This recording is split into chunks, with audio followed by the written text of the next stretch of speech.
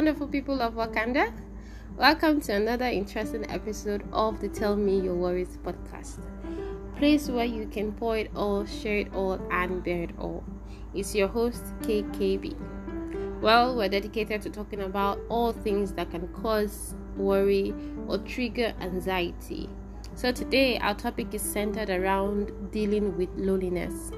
Loneliness can be said to be a feeling of being alone, of not having a companion or someone you can talk to and rely on.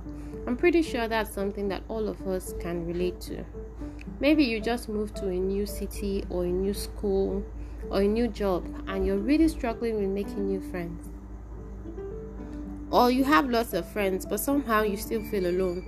Maybe because you don't feel so connected to them anymore. That's something that pretty much most persons can relate with at what point in our life or the other. So trust me, you're not alone in this. Well, loneliness has its negatives. It can lead to chronic depression. It can lead you to becoming uninterested in activities that normally excite you. And worse yet, it can make you disconnect from family and friends, people that actually love and care about you. So it's something that needs to be checked. How then do we check loneliness? Well, one thing we can do is to find stuff that we enjoy doing alone. Don't always be too quick to cure your loneliness with surrounding yourself with people. You can actually solve the issue of loneliness by yourself. Get fond of your own company, laugh at your own jokes. You can actually be a very funny person, you never know. You can find out. Talk to yourself more often. You are like the most important person in your life. You should have more board meetings with yourself.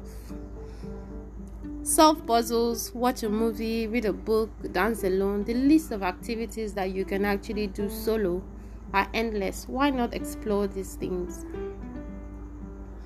Another thing you can do is to find activities that you can do with other people.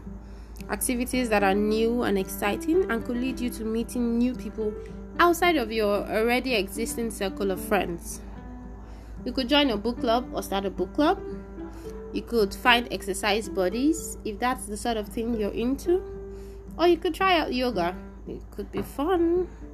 The list of activities you could do with people are endless too. Find them, explore them. You never know what will happen. Another thing you can do is to shift the focus from yourself to other people by practicing giving. You know that saying that giving makes you happy? It's actually true. So random acts of kindness, generosity, showing consideration can help you distract yourself from your current loneliness, feeling of loneliness. This works, so you should really try it.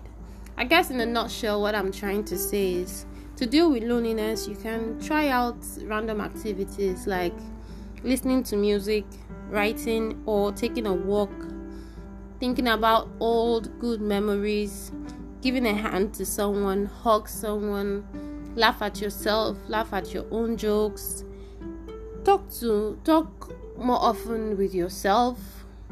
These are several things that you can do to drive away loneliness. Okay, so now I'd like you to drop a comment. Tell me how you deal with loneliness and what actually led you to that pit of loneliness. We'd love to hear from you. Like, comment, and share this podcast. It's your girl signing out for now. Bye.